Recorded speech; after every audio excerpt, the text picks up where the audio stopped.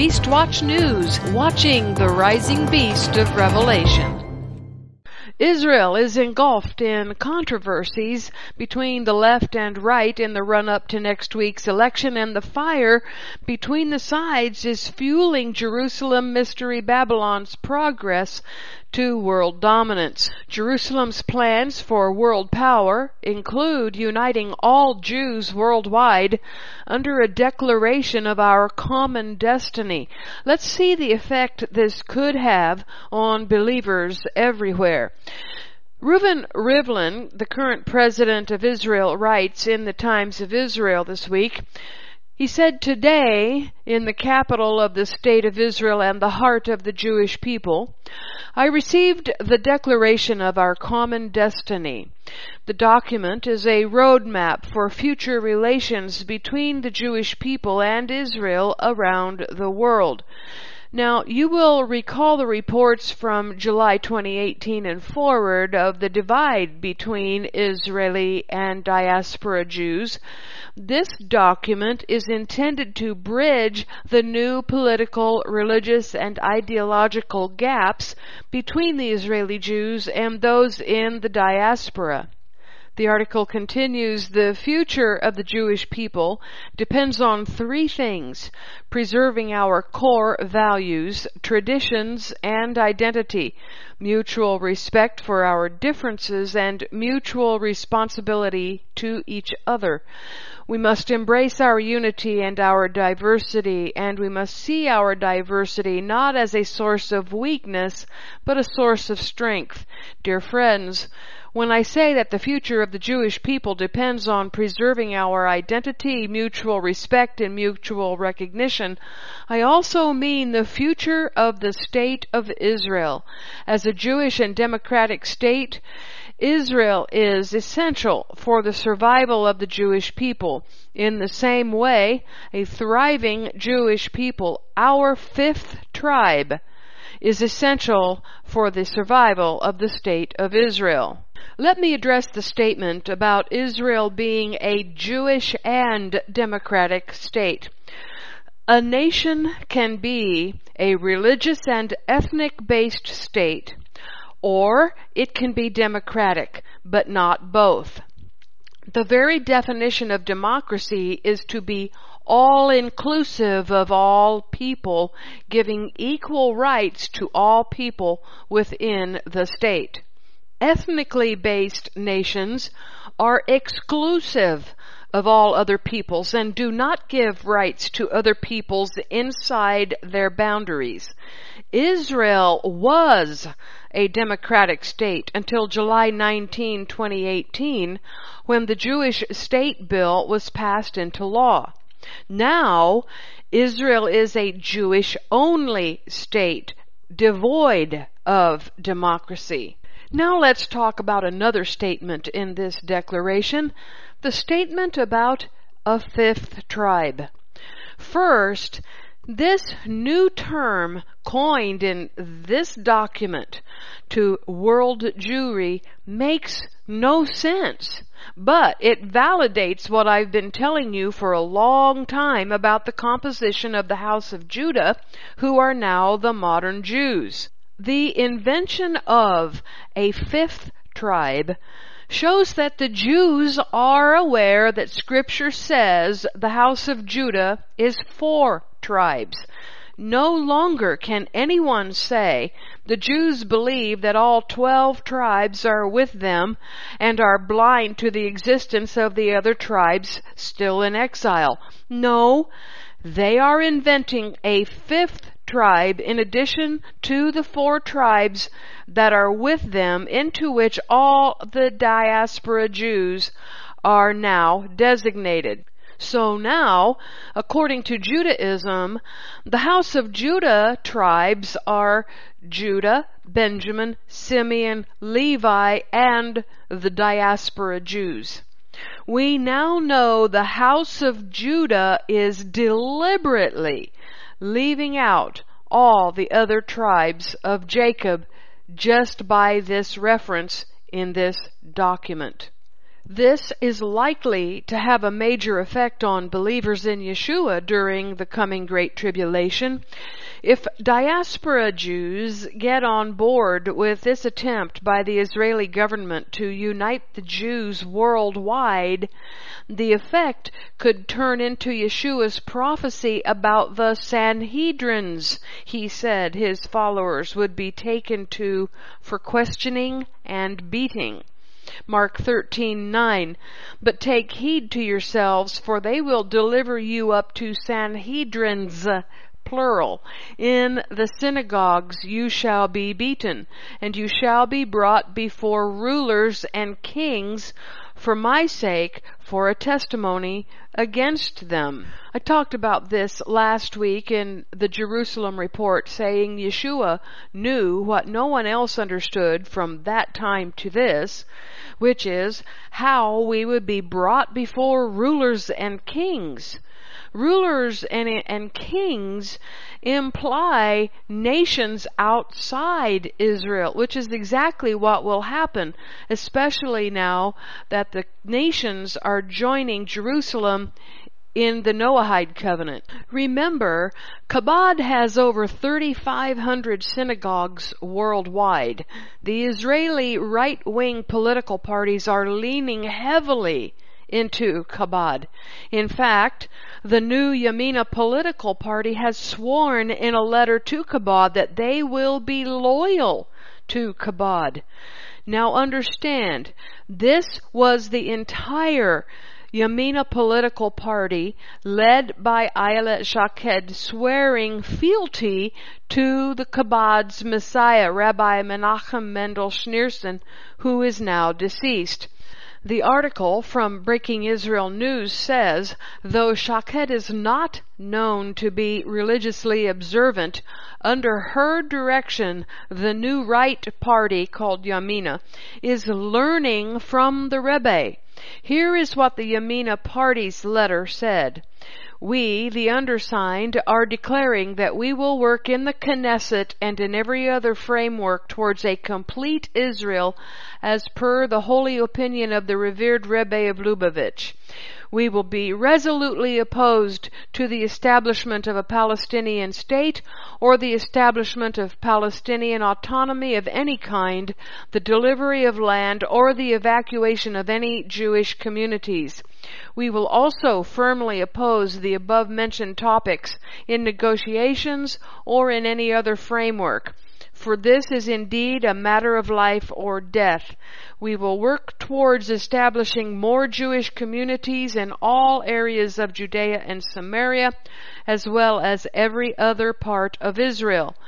Though many of those who signed were not religious, according to this article, they ended the letter with the declaration, in anticipation of the true redemption and its complete and immediate fulfillment.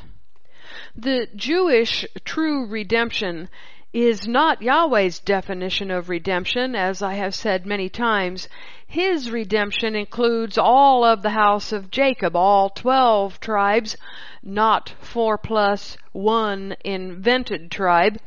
And this declaration that they will not allow peace with the Palestinians inside Israel's borders is important. It means that they will have to expel the Palestinians because the Jewish state bill says that non-Jews cannot live in Israel. Article 5 of last year's Jewish state law says the state will be open for Jewish immigration and the ingathering of exiles. Jewish immigration specifies the exclusion of everyone else. The definition of the exiles is those Jews in the diaspora. Judaism's definition of ingathering does not include people from any other tribes of Jacob. None from the northern house of Israel, which Yeshua brought back into the Abrahamic and Mosaic covenants, are included. In response to Yamina's declaration of Chabad faith, Australian mining tycoon and Chabad rabbi Joseph Gutnick, who is credited with helping Prime Minister Benjamin Netanyahu get elected the first time in 1996, endorsed Yamina over Likud last Sunday. Chabad's Messiah, Menachem Mendel Schneerson, appointed Rabbi Joseph Gutnick as his emissary in 1990 for ensuring that the land of Israel remains whole. He told Gutnick to stay in touch with Israeli politicians to prevent the formation of a Palestinian state, and Gutnick became close to Prime Ministers Yitzhak Shamir and Netanyahu.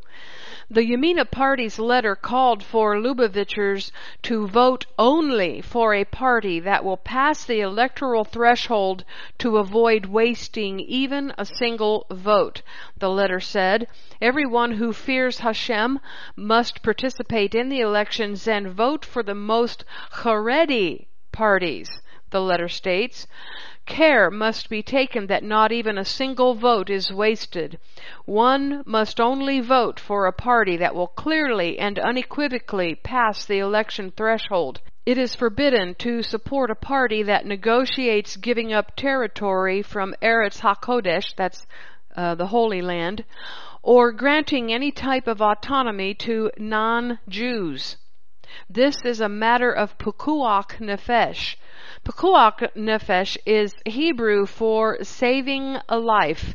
Autonomy to non-Jews, i.e. Palestinians, Christians who are in the land, living or working to serve Judah, like picking grapes and olives, building infrastructure, bringing tours to Israel, or contributing to Israel in all kinds of ways, etc., is forbidden in Israel. They are not allowed to become part of Israel, and many of them want to be included.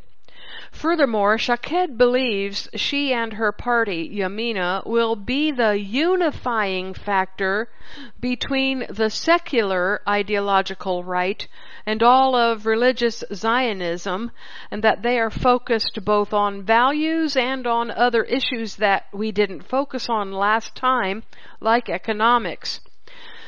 Either Shaked is boxing President Donald Trump into a corner, or she already knows he plans on upholding the Jewish state law, which requires no non-Jews live in the land. And how will that be upheld when it comes to the Palestinians? Deportation and forced immigration. How will it be upheld when it comes to Christians and others living in the land?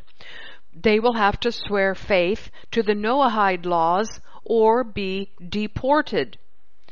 Prime Minister Benjamin Netanyahu traveled down the same road this week.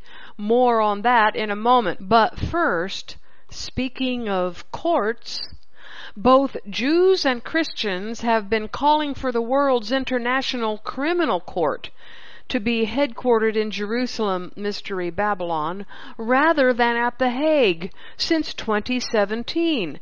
Hundreds of Jews and Christians met here in the Netherlands to speak and pray for the law to go forth from Jerusalem, said organizer Jack van Derg. "We have proclaimed that the change now, that the law will no longer go out from The Hague, but will go out from Zion."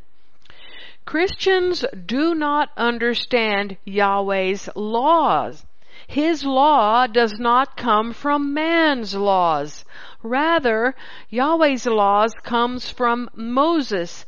Yahweh gave those laws to Moses. Neither Jews or Christians adhere to Moses' laws. This is a problem because it is Yahweh's word, His law, that is supposed to go out from Zion. What the world will get when the ICC is moved to Jerusalem is secular law, man-made law, and Judaism Talmudic law going out from Jerusalem. Talmudic law will quickly displace secular law, and there is no justice in either secular or Talmudic law. There is only true justice in Yahweh's law, which has been abandoned by all of Yahweh's people. When Talmudic law becomes the law of the earth, Yahweh, Yeshua, will reappear, because to do anything less would be to leave the earth totally in Satan's control. Am I saying Talmudic law is from Satan? Yes, I am. One of the leaders of this push to move the ICC to Jerusalem is Congresswoman Michelle Bachmann. The article titled "Jerusalem Above the World's Capitals" has both a title and a URL that tells the whole goal of Mystery Babylon, Jerusalem, and her leaders. The URL is different from the title, but it says, "Repositioning Jerusalem Above World Cities." Does anything further need to be said? It is no secret that the ICC has bullied Israel over the years. Recent attempts to renew the Mavi Marmara case has sparked an Israeli backlash against the ICC. Haaretz reported on May 28, 2019, that Israel and the United States began what looks like a coordinated legal attack against the jurisdiction of the International Criminal Court in The Hague. The Israel Defense Forces Military Advocate General, Major General Sharon Afek, said that the court has no authority over issues that concern Israel's conflict with the Palestinians. The U.S. is helping Jerusalem to take over the ICC and move its headquarters to Jerusalem for the purpose of there being no authority on earth to interfere with Israel's plans to implement the Jordan option or some other plan to remove the Palestinians from Israel. That's what that statement in Haaretz was all about. It was about Israeli relations with the Palestinians. President Donald Trump's administration is adopting a more belligerent and confrontational approach in its dealings with the court as opposed to the administration of former President Barack Obama. The Israeli defense establishment believes that if the court decides to act against Israel, the Americans will toughen their attitude toward it even more. In the meantime, Jews are not only attacking non-Jews, they are now attacking other Jews. Let's move into the battles section. Can a Jew be an anti-Semite? Israel Unwired says anti-Semitism is not a hidden phenomenon. It is a phenomenon that is wide open in full view of anybody willing to listen to the promulgators of hate. Therefore, the centrality of the State of Israel and the understanding that a strong response to threats against it are the keys to defending the Jewish people against its threats. This article just told you that the fundamental issue behind the big battle cry, anti-Semitism, is the centrality of the State of Israel on the earth. Anyone who opposes the rabbis rising to power and causing the rise of Mystery Babylon will be accused of anti-Semitism, even from their own people, should they happen to be Jewish. How do I know this? This week, according to Deputy Health Minister and head of United Torah Judaism, Yaakov Litzman, and Prime Minister Benjamin Netanyahu, Yair Lapid, who is a Knesset member, author, TV presenter, news anchor, and member of the Yesh Atid political party, is infected with a contagious disease. We'll find out what that disease is in a minute. Health Minister Yaakov Litzman said, "We think he," that's Benny Gantz, "made a tragic mistake when he took Lapid into his list." Litzman said, who heads the United Torah Judaism party, "We said that we would not join Gantz with Lapid. I don't go with someone who joined Lapid." Litzman said that until Wednesday he had never attacked Gantz, Prime Minister Benjamin Netanyahu's rival in the premiership race, but that Gantz had changed the game. I was good to him. I said, I can go with Gantz as long as Lapid isn't with him. But it seems that Lapid is a contagious disease that also infected Gantz. So in my eyes, they are the same, Litzman said. In other words, Gantz and Lapid are now infected with the same disease. What is that disease? Litzman said Lapid was infected with anti-Semitism. When asked whether accusing a fellow lawmaker of anti-Semitism and referring to him as a contagious disease was too harsh, Litzman said he stands by his accusations. Lapid added, Litzman thinks that over 1 million Kahol Lavan voters are a disease. Netanyahu said of Lapid, the incitement by Prime Ministerial candidate Yair Lapid, worded in an anti-Semitic tone, proves yet again why Yair Lapid must not be allowed to be Prime Minister. What did Lapid do that got his tone in trouble? Well, he made a political video, and in it portrayed ultra-Orthodox party leaders as money grabbers who care about nothing but wealth. And thus, the video expresses a racist message, according to this article, that seeks to damage the shared fabric of life in Israel between the different tribes. That's what this word says in this article, between the different tribes, and has a real potential for incitement and offending the feelings of the ultra-Orthodox community, and it exceeds the accepted and permissible political messages. Oh my goodness, the ultra-Orthodox community could get their little feelers hurt.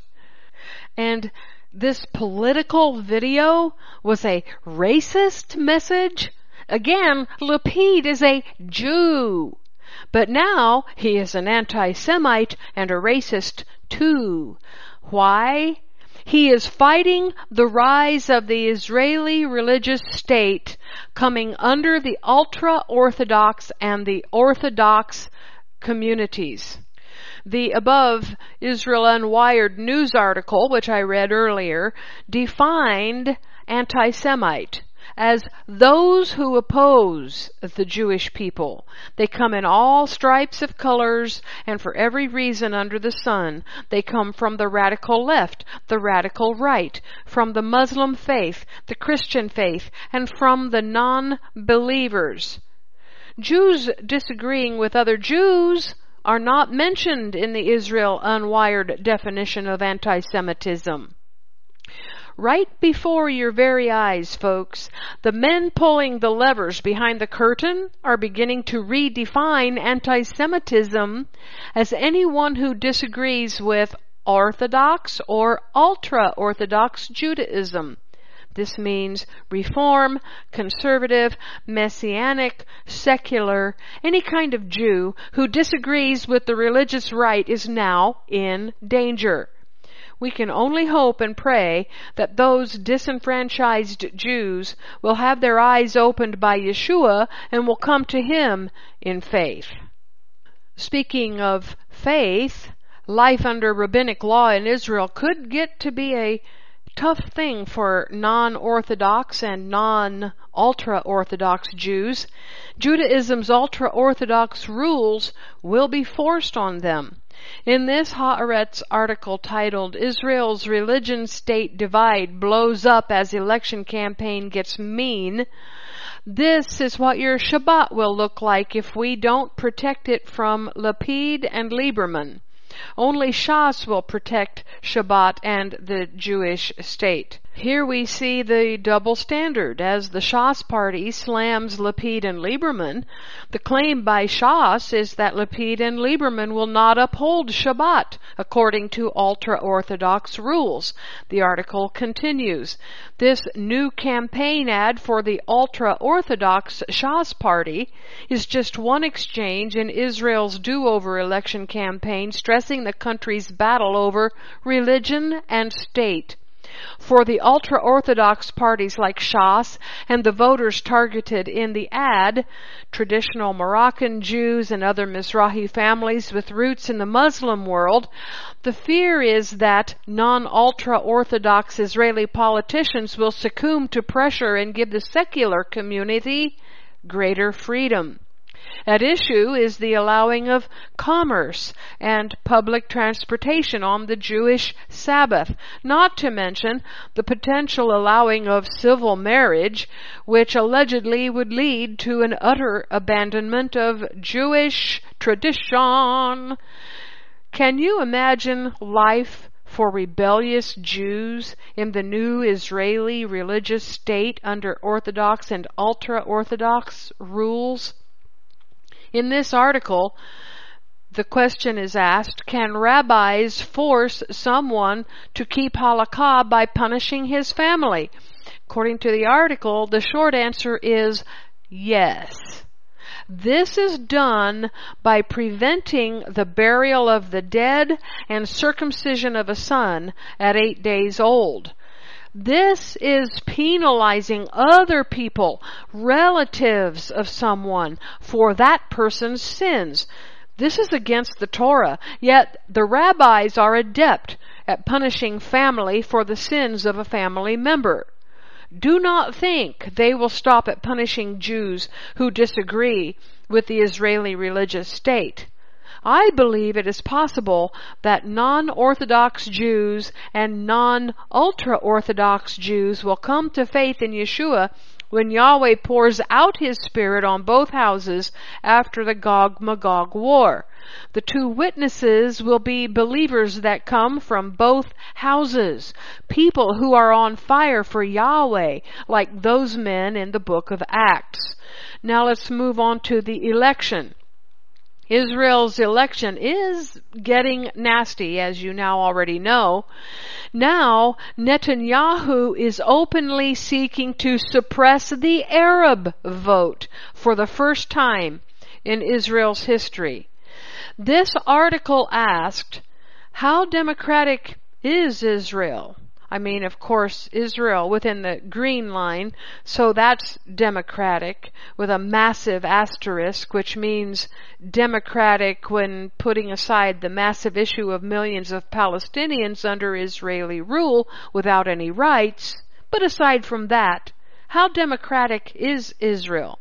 Well, putting aside the inequalities between Jewish and Arab citizens, the women held captive in marriage by rabbinical courts, and the treatment of African migrants, Israel is very democratic.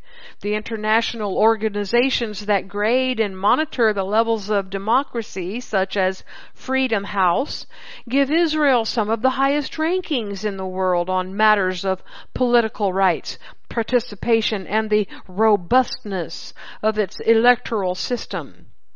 Of all the things Benjamin Netanyahu has done over the years to erode the fundamentals of Israeli democracy, his current campaign to impugn the electoral process is potentially the most dangerous. The exaggerated and targeted claims of wholesale fraud in the Arab community and the accusation that the election result in April was stolen and could be again on September 17th is, to use a phrase Netanyahu coined recently in a different context, a terror attack against democracy. Netanyahu has two aims in questioning the election results: creating a cloud of suspicion over the Arab population in the hope of suppressing and intimidating its voters and keeping turnout low, and exhorting his own voters, many of whom lack the motivation to go back to the polling booths next week, as Likud focus groups have found, to prevent another quote-unquote theft. Listen, it really won't matter which candidate or party wins next week's election. Israel is more divided now than ever. Any right-wing party elected to power will continue with the push to make Jerusalem the capital power of economics and law of the earth. Mystery Babylon is coming. Jerusalem will spark the Gog-Magog war in the West Bank and will rise to power, just as the book of Revelation says. The only interesting thing coming out of next week's election is really who is going to win. Now let's take a look at the peace plan. Trump's peace plan continues to spawn wild, unfounded speculation over its contents. This article, titled, "Will Trump's Peace Plan Send 100,000 Palestinians to Canada?" This is an Arab media outlet that wrote this article, called Al Akhbar, has reported that Canada will be ready to take in 100,000 Palestinians. That's 40,000 Palestinians from Lebanon and 60,000 Palestinians from Syria. The report also includes an additional 16,000 to Spain. And it says, as an additional step, Canada might agree to absorb refugees. Other rumors have been circulating that President Trump is exerting pressure on other countries to accept Arab immigrants from Israel as a means to advance a resolution to the conflict. Well, I don't believe the rumors about Canada taking Palestinians, but Trump's pressuring other Arab countries to take them is believable. The article further says this can offer a partial solution for many on Israel's left, who often lament that if Israel annexes Judea and Samaria, it will create a demographic time bomb whereby the new Arab citizens will simply vote Israel out of existence while firing a single shot. Well, sounds like a vote for war. Canada, though, has denied the reports, but Benjamin Netanyahu has announced that he will annex large swaths of occupied Palestinian territories if he is re-elected, a decision that for a decade has been considered an endgame scenario for Palestinians' aspirations of statehood. He also hinted it may have been approved by Washington. I am waiting to do this in maximum coordination with Donald Trump, Netanyahu said in a speech broadcast live on Israeli television. Netanyahu said the U.S. president was likely to release his long-touted Middle East peace plan soon. U.S. officials have suggested the plan will not include a Palestinian state, something Netanyahu has promised to never let happen. A White House official said there had been no change in its policy and would not comment further. Netanyahu made the speech standing in front of a large map on an easel that showed Israeli sovereignty extended over the vast majority of the Jordan Valley. It appeared to display Israeli territory completely encircling the West Bank, slicing off the eastern border with Jordan. Jericho, a Palestinian city, and smaller Palestinian villages were displayed as enclaves that would not be annexed.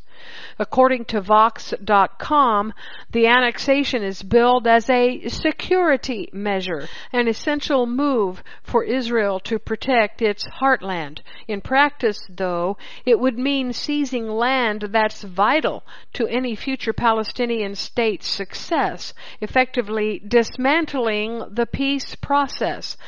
It's a truly radical pronouncement, a blaring statement that this Israeli government has no interest in a serious negotiated peace with the Palestinians. Well, Netanyahu's pledge amounts to 1/3 of the West Bank. His plan to annex territory along the Jordan River would reshape the Israeli-Palestinian conflict and would reduce any future Palestinian state to an enclave encircled by Israel.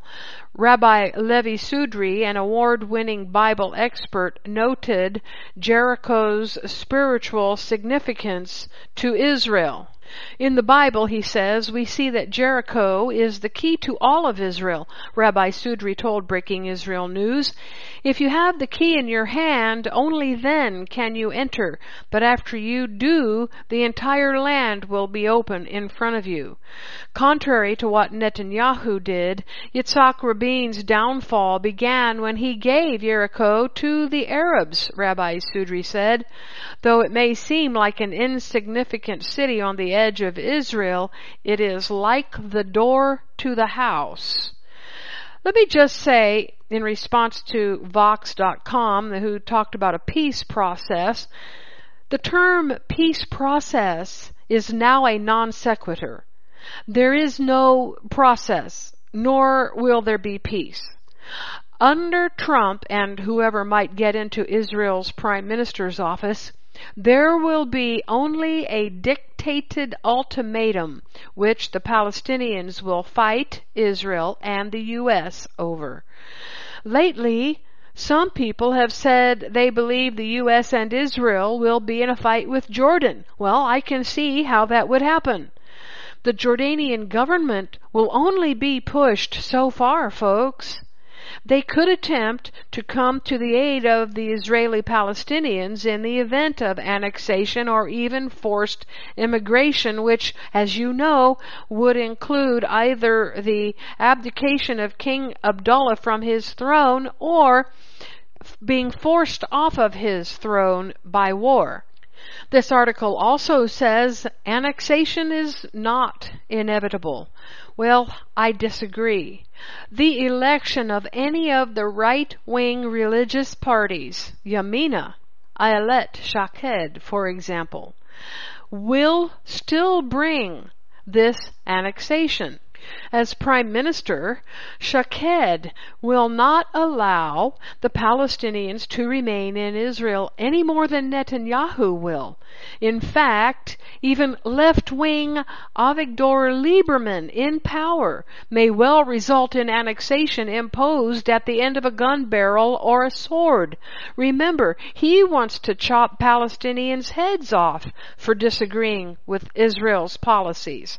I talked about that a few weeks ago. According to Middle East Monitor, Yisrael Beitenu leader and potential post-election kingpin Avigdor Lieberman is also seeking settler votes with hints of support for the annexation of the West Bank territory, just like his rival Benjamin Netanyahu.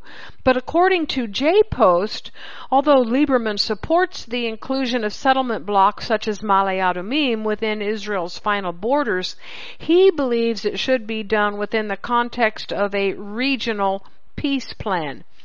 A peace plan within Israel's borders is not on Trump or Netanyahu's mind. Lieberman has seemingly backed off of his chop their heads off rage and is using a more moderate tone now, invoking peace, unlike Netanyahu, whose very tone invokes prospects of war, which the Gazans took seriously, making their displeasure with Netanyahu known over the annexation remarks this past week.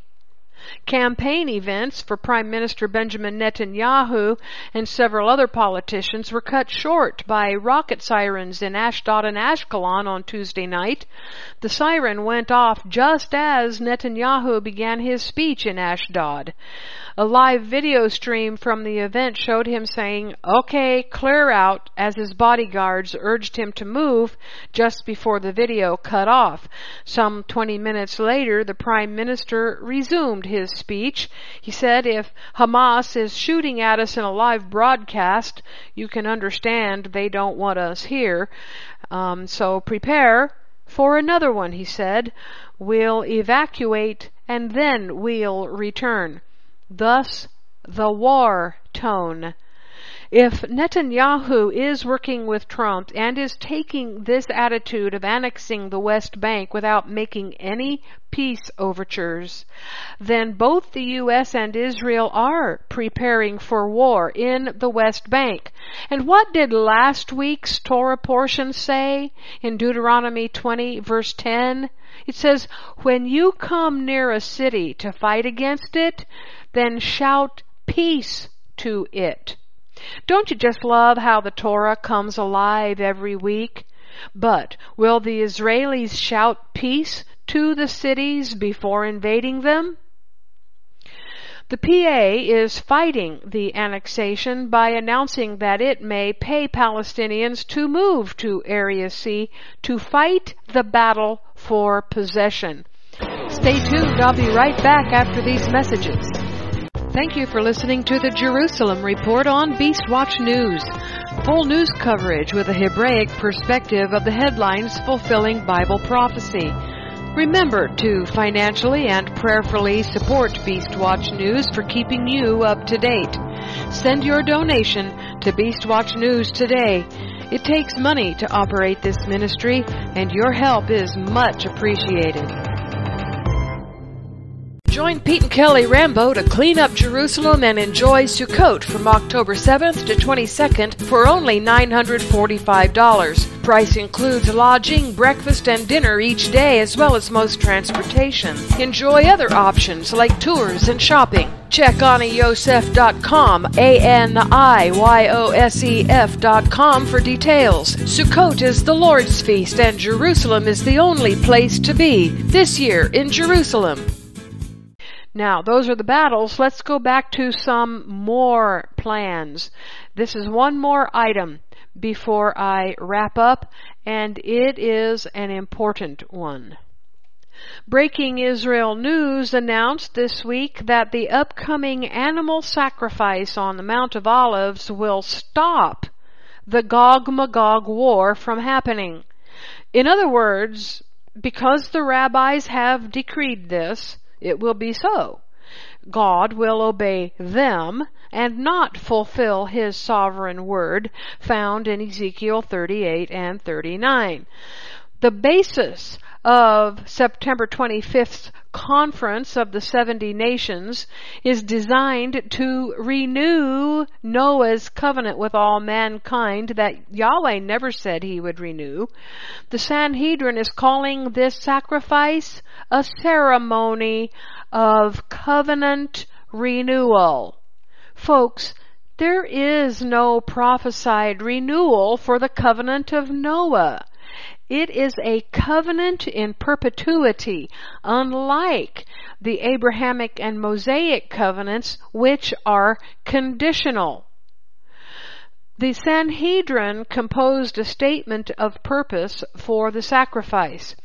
We, the offspring of those who exited the ark with Noah, Shem, Ham, and Japheth, the representatives of the 70 nations, ascended to the Temple Mount in order to pray to God to bring about the words of the prophets and to cancel out the judgment of the war of Gog and Magog. We seek today to renew the eternal covenant God made with those who left the ark in order to prevent any flood or other forms of global catastrophe. Now, let's stop right there. Yahweh said there would never be a global flood again. Don't the Jews believe Him? They are also praying to stop the global catastrophes listed in the prophets of the Tanakh, which populate the words of Yeshua and the book of Revelation. Keep listening. Jerusalem is trying to undo and prevent some other stuff too. This renewal of the covenant comes at a time when such dangers abound. It also means that some men have forgotten their part in the covenant with God and their responsibilities. A dove will be provided for the ceremony in commemoration of the dove sent out by Noah from the ark, which according to Jewish tradition brought an olive branch from the Mount of Olives. The dove and olive branch have come to be the universal symbol of peace which emanates from Jerusalem, whose name means peace. May the light of the pure oil from the temple menorah once again light the world with justice and truth. And then the Sanhedrin mixes this into the ceremony in a part which was not in play during God's covenant with Noah. And the many peoples shall go and say, Come, let us go up to the mount of Hashem, to the house of the God of Yaakov, that he may instruct us in his ways, and that we may walk in his paths. For instruction shall come forth from Zion, the word of Hashem from Jerusalem. Isaiah 2:3. The real purpose of this ceremony in disguise is to begin bringing the nations who will be represented at the ceremony under the Noahide laws. The Sanhedrin will claim these nations are now Noahide nations, which will make the people of those nations subject to the Noahide laws and prohibited from keeping biblical laws, the law of Moses, not to be confused with the Talmud. The rabbis claim the Mount of Olives sacrifice does not violate the Torah because Gentiles are permitted to sacrifice anywhere on the earth. And guess what? That is correct. Why, Kimberly, what do you mean? The rabbis got it right? Yes, that is correct. Gentiles are permitted to sacrifice anywhere on the earth. Did you not know this? Except there is one caveat. As long as that Gentile is not sacrificing to Yahweh, he is permitted to sacrifice to his God anywhere on the earth, except in Israel, of course. Yahweh, however, has specified a one and only place for the sacrifices to him, Temple Mount. In fact, this article in Breaking Israel News says Temple Mount is the specified place for sacrifices, but only for Jews. Furthermore, this article contains much confusion about what Noahides can and cannot do. And this discussion is happening because the rabbis need to come to final agreement about the new Noahides they are getting ready to make on September 25th, 2019. Here is an example of their confusion from this Breaking Israel News article. The article explains that if a non-Jew who observes the Noahide laws wishes to perform any of the other commandments in the Torah in order to receive a heavenly reward, should not be prevented from doing so. Similarly, if a non-Jew brings a korban olah, that's burnt offering, it must be accepted. There are some opinions, though, that maintain that non-Jews may bring korban olah and korban shlamim, usually translated as peace offering, while other opinions state that they may bring an olah but not a shlamim. The halakha, that's accepted Torah law according to this article, but not Torah. The Jews do not adhere to Torah. Rather, a Talmudic law, that's my words, that's what the Jews adhere to, is Talmudic law, not Torah law. Their halakha is that non-Jews bring korban olah but not shlamim, and that they may bring any type of animal. Now I want you to hear this. Noahides can bring any type of animal, even those which are unacceptable for sacrifice by Kohanim, that's Jewish priests in the temple. And that, again, the Jews are not priests. The Levites are priests. But the Jews were priests in the temple times when Yeshua was on the earth. And don't get me preaching here because I'm going to get started and you're not going to get to stop me. So let me continue. This includes male and female animals, animals with blemishes, chayot, that's wild animals which are kosher to eat but not acceptable as a temple sacrifice, and chickens which are not brought as a temple sacrifice. Oh my! Non-Jews can perform commandments in the Torah for heavenly rewards, which we already know is not true from the writings of the Talmud I have shown you in previous Jerusalem reports. Just read Sanhedrin 58b, which says, Goy sheshavat hayamita, a Gentile who rests on the Sabbath incurs the death penalty. Go and read that. But this article is also saying they can bring a burnt offering. But the jury is still out on the peace offering, and it doesn't matter what kind of animal they want to sacrifice to Yahweh in any place where they decide to do that. He can bring an animal not specified by Yahweh for proper sacrifice, and he can bring a blemished animal. It doesn't matter. I want to scream.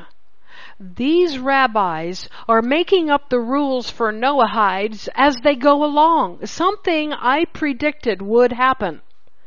There are no Noahide laws in Scripture. Noahidism is purely a Judaism fiction. Therefore, they can make up and change the rules at will.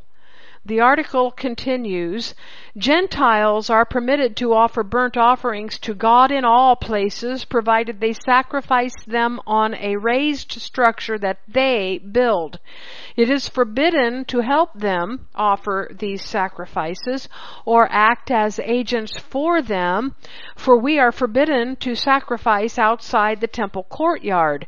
It is permitted to instruct them and teach them how to sacrifice to the Almighty. Blessed be He. The altar must be built exclusively by non-Jews who observe the Noahide laws, and the same is true of the sacrifice itself. The original sacrifice was made by Noah when he exited the ark after the flood. Then Noah built an altar to Hashem, and taking of every clean animal and of every clean bird, he offered burnt offerings on the altar. Genesis 18:20. There is a reason the Sanhedrin is promoting Noahides to learn to do sacrifices on their own on the Mount of Olives. Hang on, I will reveal this in a minute. This sacrifice made by Noah was a korban olah, a tribute to God that was entirely burnt on the altar. I now establish my covenant with you and your offspring to come, and with every living thing that is with you, birds, cattle, and every wild beast as well, all that have come out of the ark, every living thing on earth. I will maintain my covenant with you. Never again shall all flesh be cut off by the waters of a flood, and never again shall there be a flood to destroy the earth. Then why?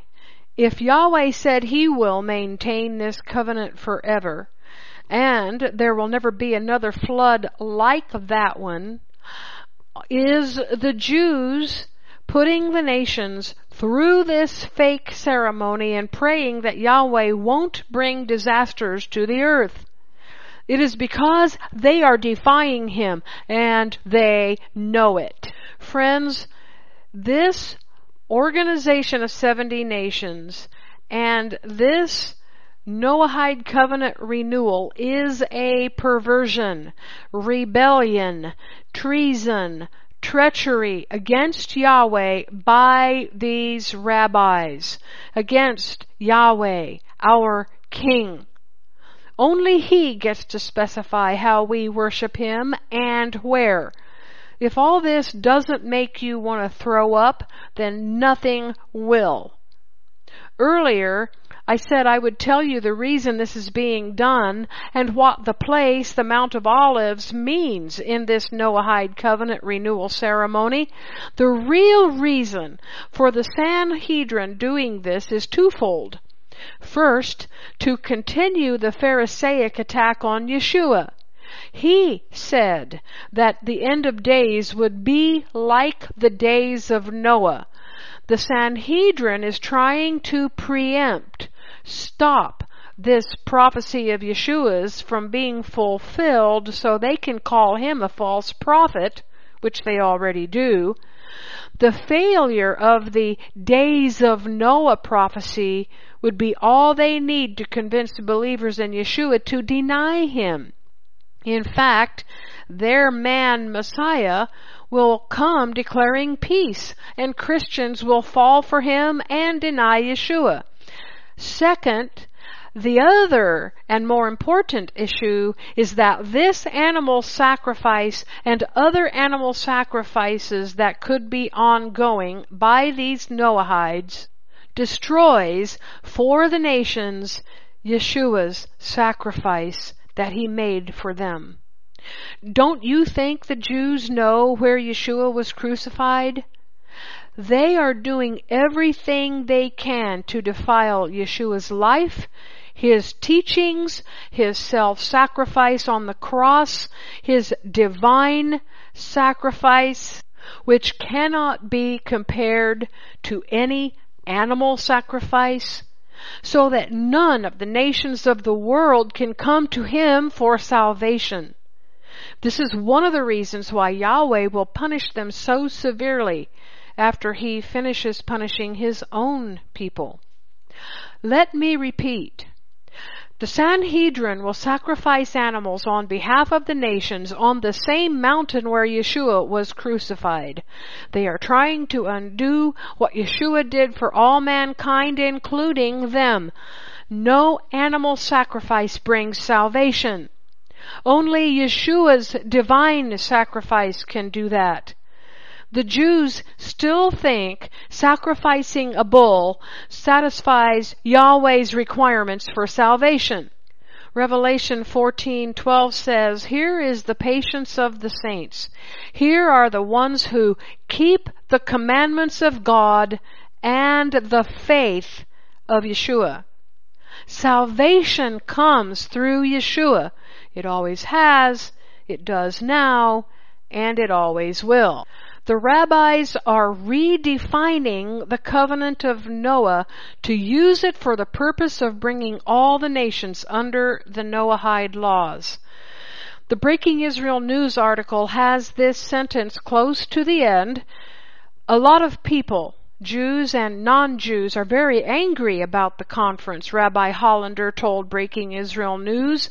Everything we are doing is 100% according to Jewish law. You're right about that, Hollander. Your evil, twisted Leviathan plan is according to Judaism's laws. Let this be a warning to all the people of the earth to disengage from the Jews right now. I recently added a special section called Jewish Temple Watch on the right side nav bar on Beastwatch News' homepage. Please check that daily. It updates every 12 hours, and you don't want to miss anything when it comes to the rising mystery Babylon. That's it for this Beastwatch News update. This is Kimberly Rogers Brown signing off. Click over to BeastWatchNews.com for full comprehensive coverage of all the headlines fulfilling end of days Bible prophecy.